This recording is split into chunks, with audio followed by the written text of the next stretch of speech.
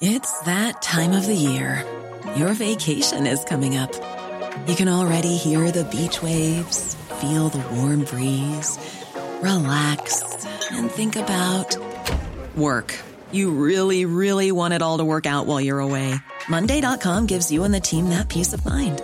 When all work is on one platform and everyone's in sync, things just flow. Wherever you are, tap the banner to go to Monday.com.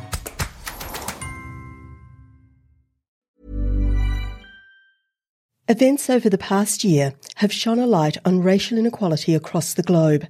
Australia is not an exception. This nation's journey towards a more just, equitable and reconciled identity still has a long way to go. With that in mind, and in the spirit of reconciliation, we acknowledge the traditional custodians of country throughout Australia and their connections to land, sea and community. We pay our respects to elders past, present and emerging, and extend that respect to all Aboriginal and Torres Strait Islander people today.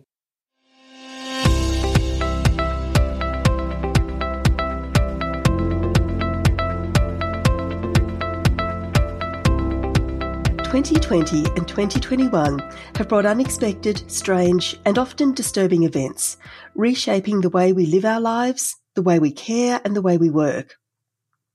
For some, these changes have been positive in many ways. For others, they've been devastating. And for most, they've been somewhere in between. One of the areas impacted significantly is the retail sector. In Australia, in the early stages of the pandemic, we saw very peculiar scenes as people started hoarding toilet paper and in some instances worried shoppers battled in supermarkets for the last remaining rolls. Fears of toilet paper running out saw people queuing for hours, paying exorbitant prices, and even coming to blows just to get their hands on what had become a precious commodity. It even warranted prime ministerial intervention, with Scott Morrison describing the practice as un-Australian. And while it opened the lid to plenty of dubious one-liners, the concern people felt was real, and the reality of the situation for people working in supermarkets and corner stores was at the time far from comical. Indeed, many retail workers have been feeling the impacts of the pandemic very directly. A new study by researchers from the Australian National University and the University of Sydney has found that retail workers have faced an increase in customer abuse, as well as heightened job insecurity and stress from enforcing COVID-19 rules. Disturbingly, the study found that those most negatively affected are young, women, casual, and linguistically diverse workers. So how have workers in the retail sector been affected? What can be done to better support those workers? And what can we do to ensure that they have a safe and a secure working environment into the future? Welcome to the pod. I'm Sharon Bessell. I'm Professor of Public Policy at the Crawford School of Public Policy and Director of the Poverty and Inequality Research Centre and the Children's Policy Centre. Policy Forum Pod is produced by policyforum.net here at the Crawford School. And of course, the Crawford School of Public Policy is the Asia Pacific's leading graduate policy school. Don't forget to check out the range of degree programs and short courses that we have on offer.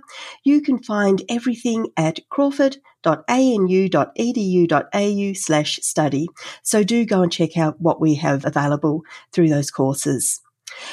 We are once again recording remotely today, and so there may be some noises in the background, and we apologise for that and for the quality of the recording.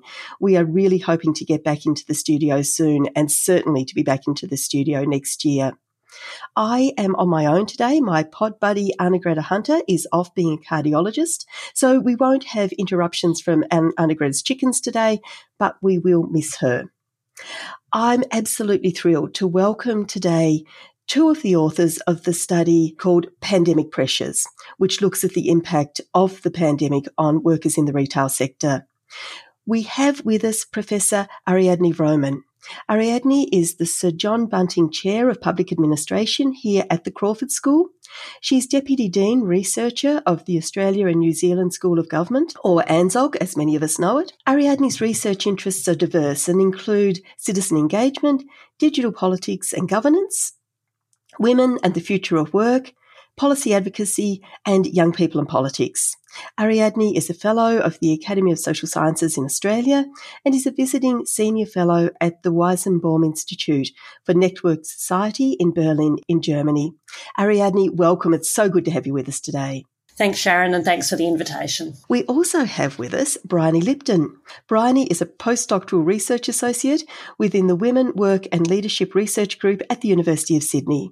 She is a visiting fellow at ANZOG, and her research uses qualitative methods to examine women's experiences of work. Bryony's work has focused on the gender dimensions of academic life for women in Australian universities, and of course she has been one of the central researchers and co-author of the report that we're talking through today.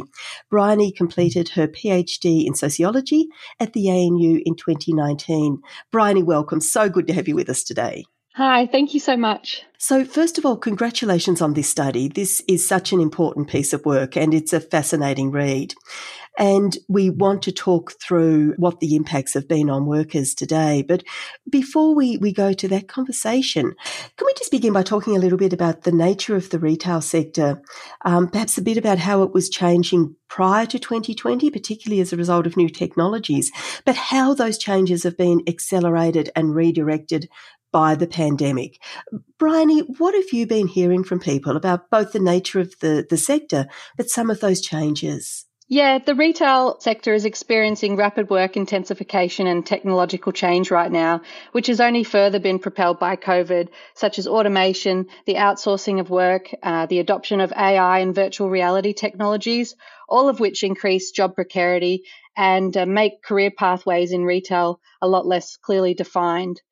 In retail, online shopping and the shifting of employment opportunities from stores to distribution centres and self-checkout machines and iPads are all changing how workers interact with customers. The pandemic is undoubtedly changing the nature of work and the workplace. Employees in the retail, fast food and distribution sectors constitute at least 11% of the Australian workforce. So it's a critical sector to the economy, but also to our communities and ultimately to the routines of our personal day-to-day lives. And what have some of those changes around technology in particular meant for people working in the sector? Ariadne, would you like to begin by mapping some of those impacts on people working in the sector? I think, as Brian is saying, we already had that momentum going for the changing nature of work within the sector, in that we were seeing jobs being lost at that kind of front line. If you think about supermarkets as an example of retail work, and a lot of our survey respondents do work in supermarkets, they were frontline workers throughout the pandemic. They were considered essential workers, but we'd already seen a shift away from people working, at the cash registers to customers themselves going through and scanning their items. So this change was already happening, that kind of automation within supermarkets. But we've also seen an increase of people working in the back end as well, as distribution and home delivery became really important for different retail organisations. So those kind of transitions were important. They were changing the nature of work. But COVID was affecting all of those people because they still needed to go to work. We still all needed to access food and essential services. At the other end, some of the specialty retail we saw during the pandemic, a lot of shops had to close, particularly in the lockdown states of New South Wales, Victoria and the ACT. So workers were either deployed or they were stood down during that period. So there was kind of a mixed sort of experience for workers, and businesses themselves, as Bryony pointed out, needed to really respond rapidly to shift to online sales. And whether or not that continues into the future, and whether or not we as customers continue to see our experience and engagement with retail as predominantly a digital or online one, is going to be really interesting and also have a big impact on the future of work within retail. So the study that each of you have been involved in is such an important one in understanding how some of those changes have impacted on workers who, as you say, Ariadne, were essential workers throughout so much of the lockdown period. Bryony, you were were one of the people who was centrally involved in doing the interviews for the study. Can you just talk us through how you went about doing the study and who was involved in terms of the participants? Ariadne's already mentioned that you had a number of people who were working in supermarkets, but can you just give us a sense across the board of who the participants were? Yeah, sure. So the phase one of the project is a qualitative component to the project, and it involved interviewing 30 stakeholders in the retail sector, senior leaders from different large retail companies and also adjacent areas to retail. So you had quite a broad range of people involved in the study. Yeah, and it's really to get that top level understanding of the changing nature of the sector. So Ariadne, Bryony was explaining the qualitative component of the work, and that's always so important for getting those deep insights. But this was a mixed method study, I think, and you were doing a survey as well? That's right. So we commissioned Ipsos Social Research to do an online survey with people working in retail and fast food. So they were able to produce a broadly representative sample.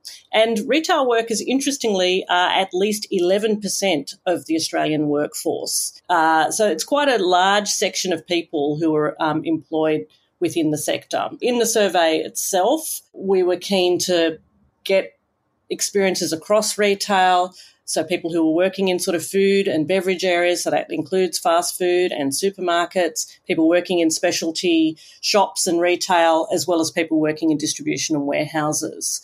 What we did find of the sample, which we know is indicative of the broader population of retail workers in Australia, is that very few of those workers, so 40% of those workers, are in secure full-time permanent work. The remainder, 60%, are in either casual work or permanent part-time. And this kind of shapes the nature of the insecurity in the industry already that was exacerbated during the pandemic. We also know that workers in the industry, a majority are women, and they also tend to be young. A large proportion of workers across retail are under 30. So that maps out beautifully, some of the issues that were there prior to the pandemic and who you were talking with. I want to come back to that issue of insecurity and precarious work that's so important.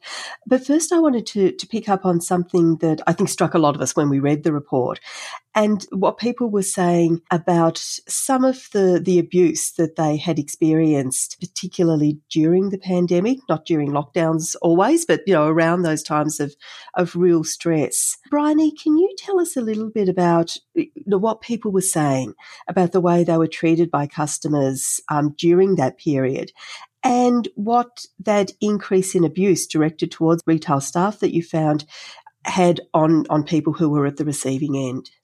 Yeah, there's been a massive amount of pressure on retail workers, and you've really got this confluence of issues as lockdowns and restrictions, school closures, and increased domestic demands for caring and homeschooling, and also growing job precarity as well. And then this all manifests in the form of customer abuse. So most survey respondents reported a notable decrease in the quality of their interactions with customers during the pandemic. And as Ariadne mentioned, this was particularly of an impact for women, younger workers, frontline workers, and those from non-English speaking backgrounds, and those working in lockdown regions as well. The retail sector is often the sector where young people find their first jobs. So this is why there's such a large portion of young workers.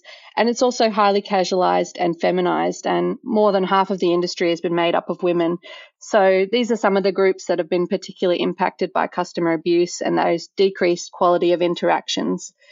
Thinking about hostility from customers in relation to COVID regulations has been widely reported in retail and fast food and hospitality. Customers, as you mentioned, fighting over toilet paper, threatening retail workers, road rage in shopping centre car parks, and even aggression towards the posties delivering our online orders.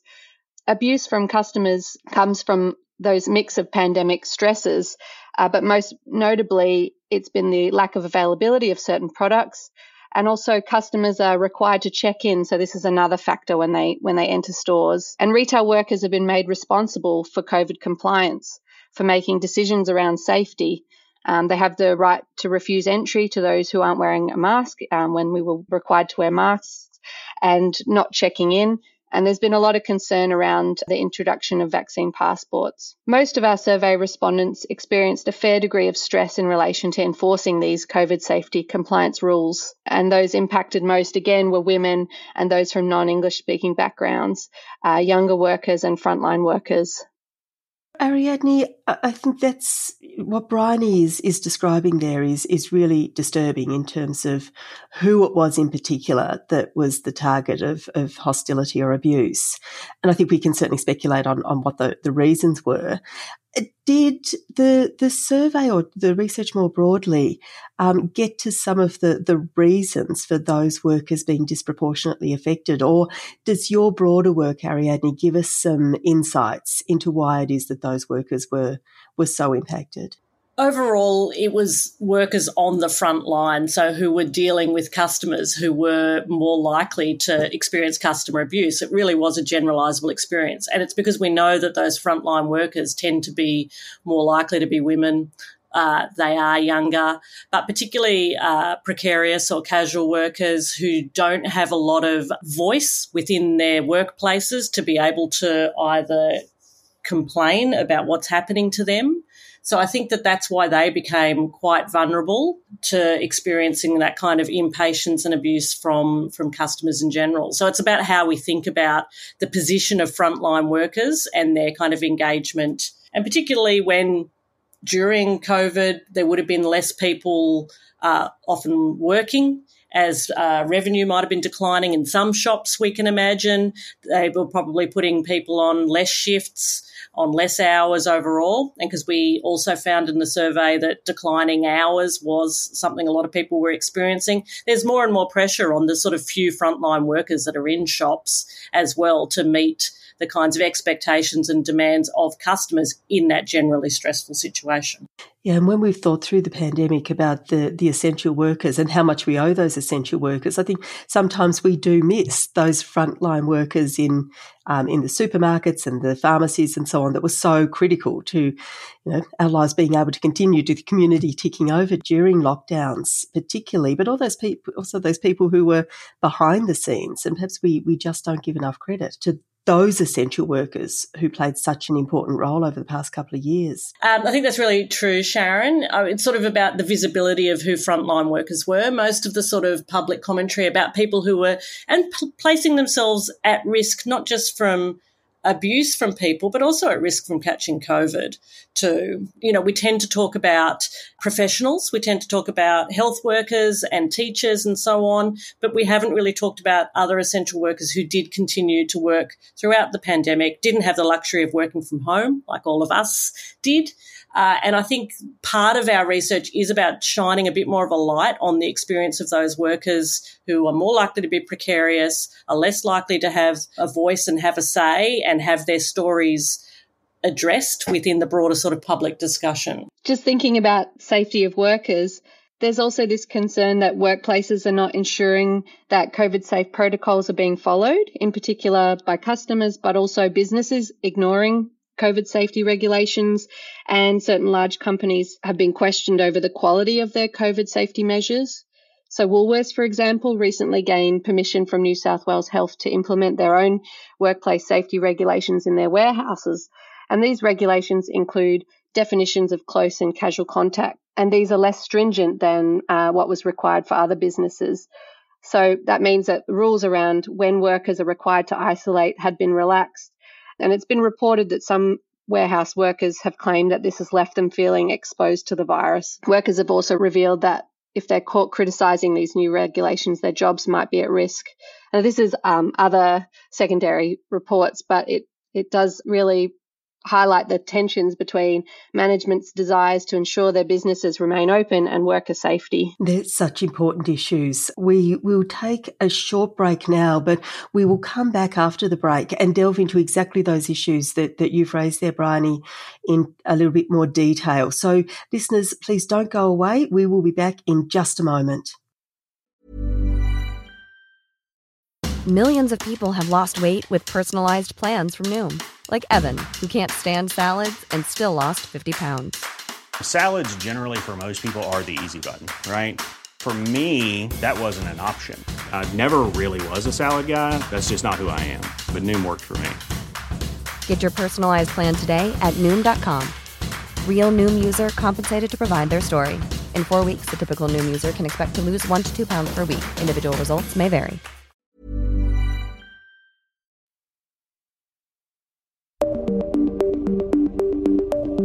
How do we ensure technology makes our lives better? Hi, I'm Johanna Weaver, host of Talking Tech Policy, a new podcast launching on December 9. Do you want to know how much data Facebook and Google actually hold on you? Why does this matter? And what can you do about it? Will technology really get our world to net zero? And by 2030, will we all be living in Mark Zuckerberg's metaverse? What even is the metaverse? Do we want it? How do we shape it?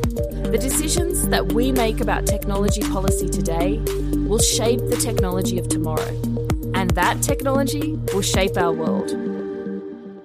Welcome back. We're here with Ariadne Roman and Bryony Lipton talking about the retail sector in the wake of the COVID-19 pandemic and what happened to workers during the past 2 years, and particularly during those periods of lockdown when there was such stress across the community.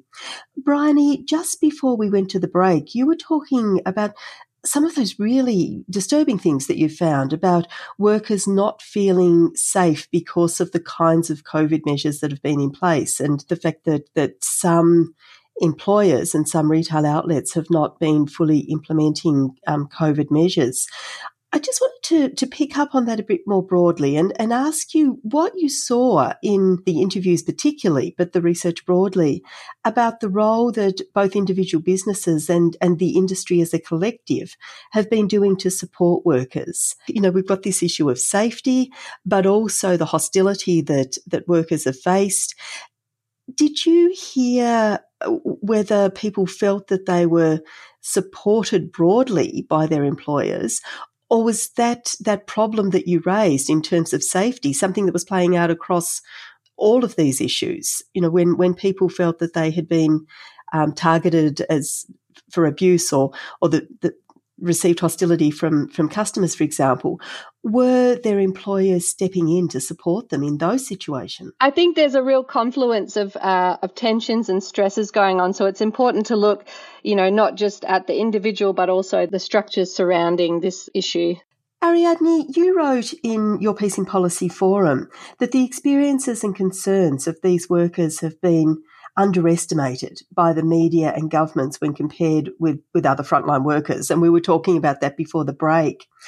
What do you think the role should be, firstly, of employers in better protecting their workers, but also the role of government in making sure that these workers are better supported and better protected? Do we need greater regulation here, or is it something else? I think that where we need greater regulation is in making sure that people have both secure work but safe work.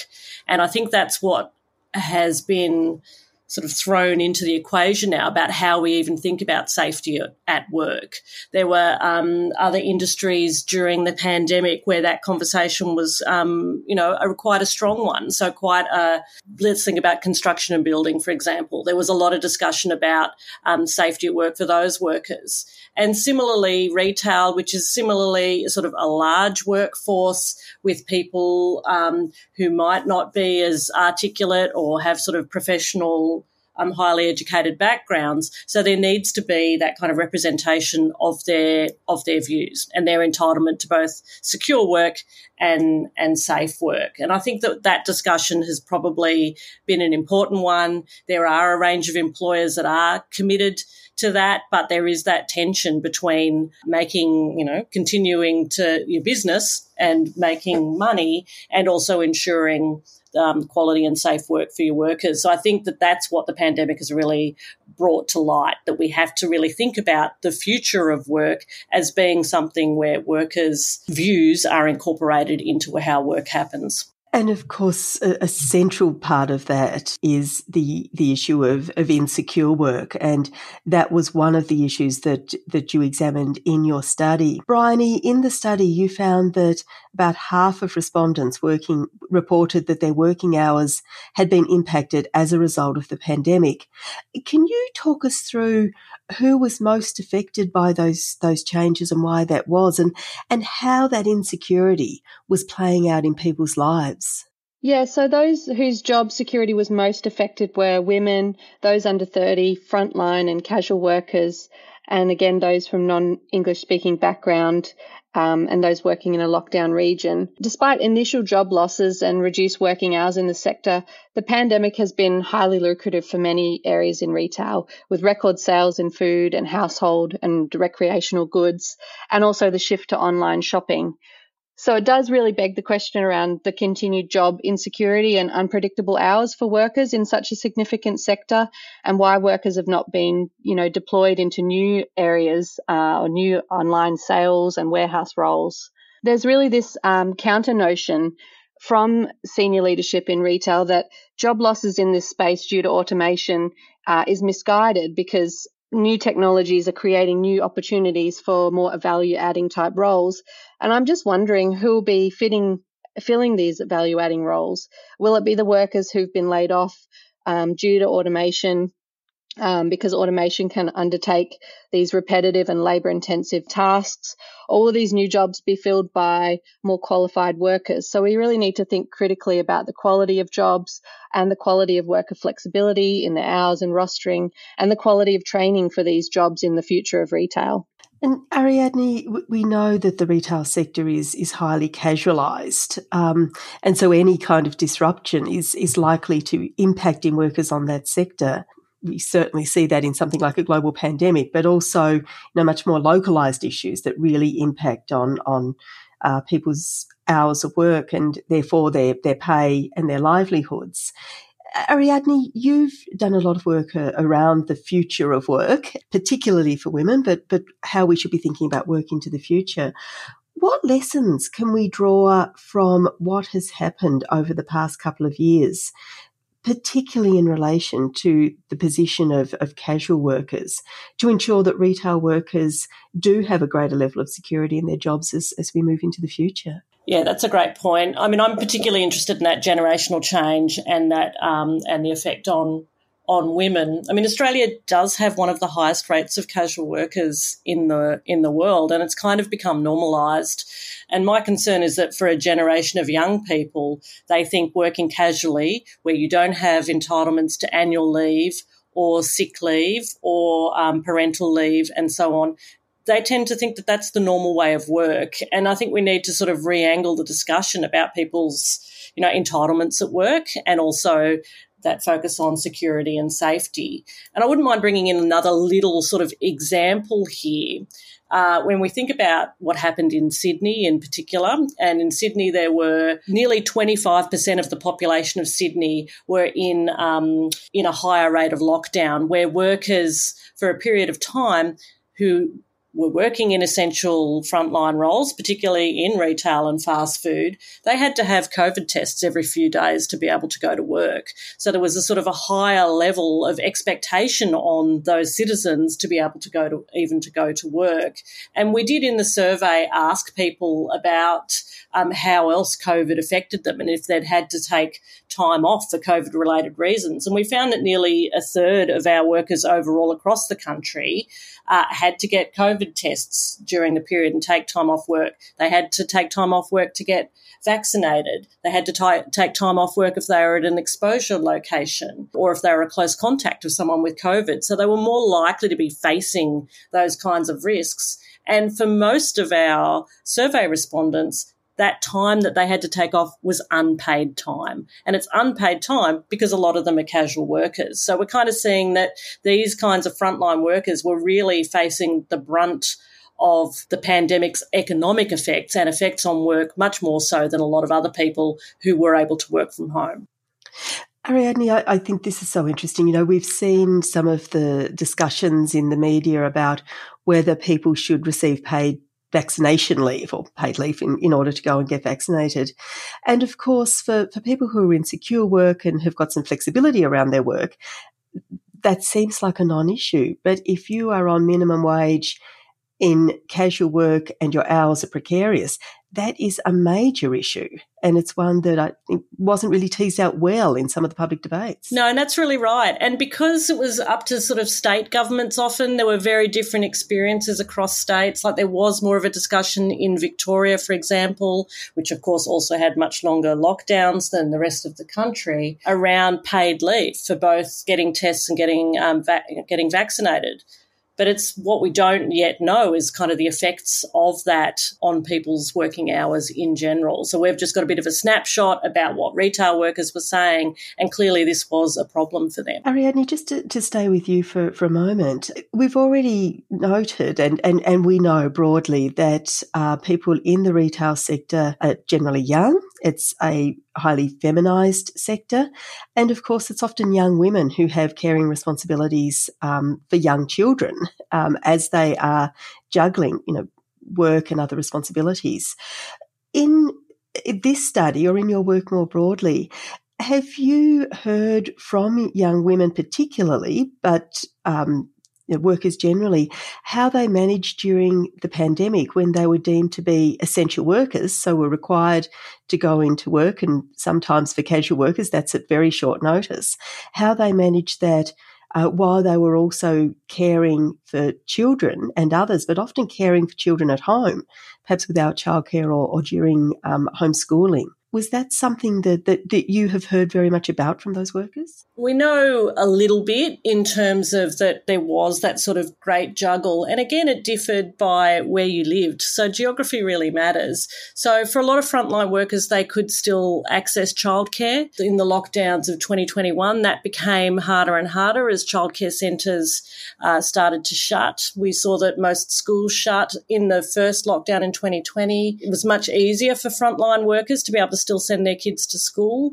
But in Melbourne and Sydney, and I think in Canberra as well, it was much more difficult for schooling to continue. So there was that juggle around homeschooling. And also when you think about it, that in places like Sydney and in Melbourne, where you were restricted about how far you could travel, you couldn't use informal mechanisms of care with extended family and with parents in particular, it put a lot of pressure on young women with young kids, and young women with young kids in these more precarious positions would likely have been just dropping out of the workforce altogether for that period of time. Yeah, so we're likely to see some of the flow-on effects for quite a while into the future.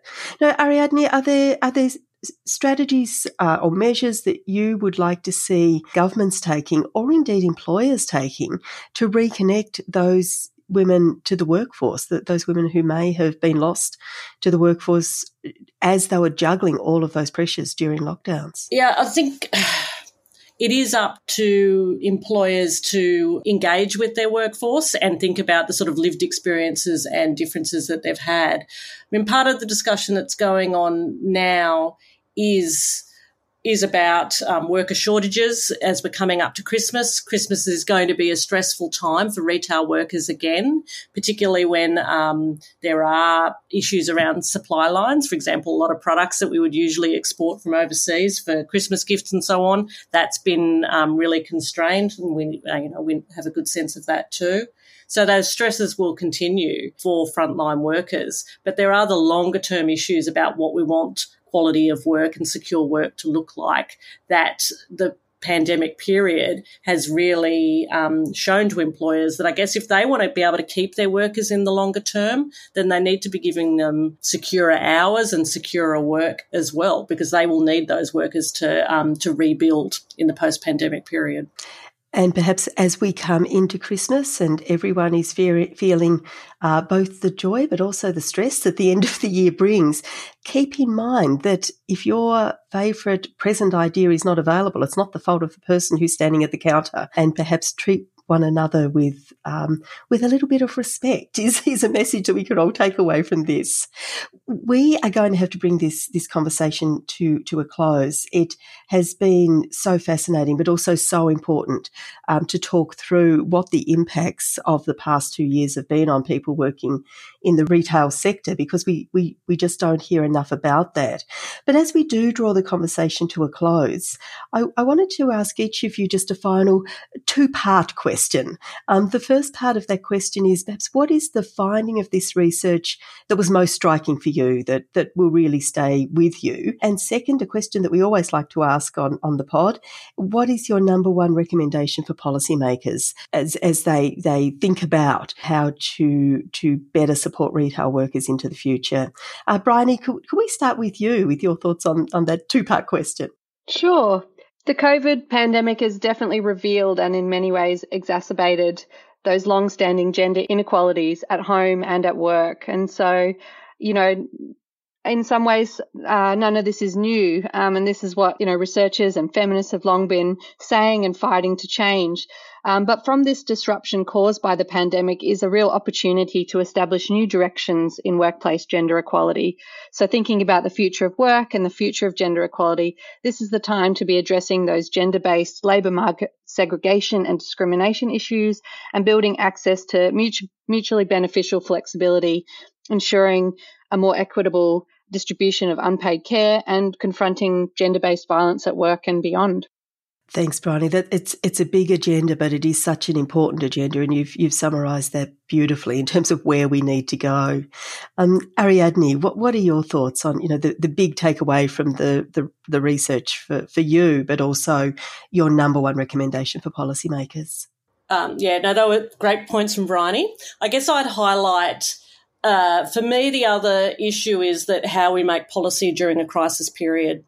And one of the striking findings was that we were expecting these frontline workers in retail to deal with COVID-19 safety compliances. We were expecting them to ask people to wear masks, to do check-ins and so on. And I think that was quite unreasonable to put that pressure on this young and insecure and culturally diverse workforce. So into the future, in our crisis response and how we think about broader issues of ensuring safety for the broader community, we need to see this as a broader health issue, and governments need to take responsibility for the rollout of engaging with the communities and enforcing those policies more generally. Yeah, thanks, Ariadne. I think all of those messages are just so important. Bryony Lipton, Ariadne Vromen, thank you so much for joining us today. This has been a terrific conversation. These are such important issues for us to think about and such important issues for policymakers to be responding to. Thank you both for joining us today. Thank you, Sharon. Thank you. To our wonderful listeners, we will leave a link to the study in our show notes for today, so do take a look at that study. It's really powerful. There is also a piece on Policy Forum Net if you would like to have a look at a shortened version of what Bryony, Ariadne and their colleagues found in that study. I'm also thinking, as I hear Bryony and Ariadne talk about these real challenges that workers face and how we can think differently about the future, of the issues that were raised during our work mini-series this year. That was a real highlight of the year for me, as we heard from leading thinkers from around the world on how we can rethink the nature of work, how we can better support workers, but also get a much better balance in people's lives. So if you haven't listened to the episodes in that work mini-series, please do go and have a listen. They are a perfect complement to the conversation that we've just had today. Next week will be our final episode for 2021. Thank you so much for joining us throughout the year, and please do join us next week for our final episode. And please do reach out to us. We love to hear from you. You can contact us via Twitter. That's at Apps Policy Forum, at APPS Policy Forum, or you can get in touch via email at podcast@policyforum.net. You can also join our Facebook group and join the conversations there. We have a very lively set of conversations going on within our Facebook group. If you type Policy Forum Pod into the search bar, you'll find us there. and we would love for you to subscribe and join us regularly. You can subscribe through whatever platform you like to pod with, and please do leave a review. As I said, we'd love to hear from you. We will be back next week, one more time in 2021, and Anna Greta Hunter will be back on board when we come to you for that very final episode. But for me, Sharon Bessel, it's bye-bye for now.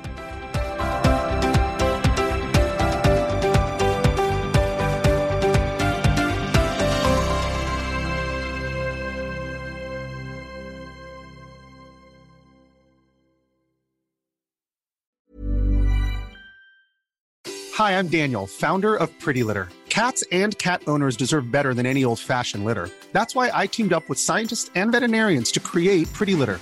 Its innovative crystal formula has superior odor control and weighs up to 80% less than clay litter.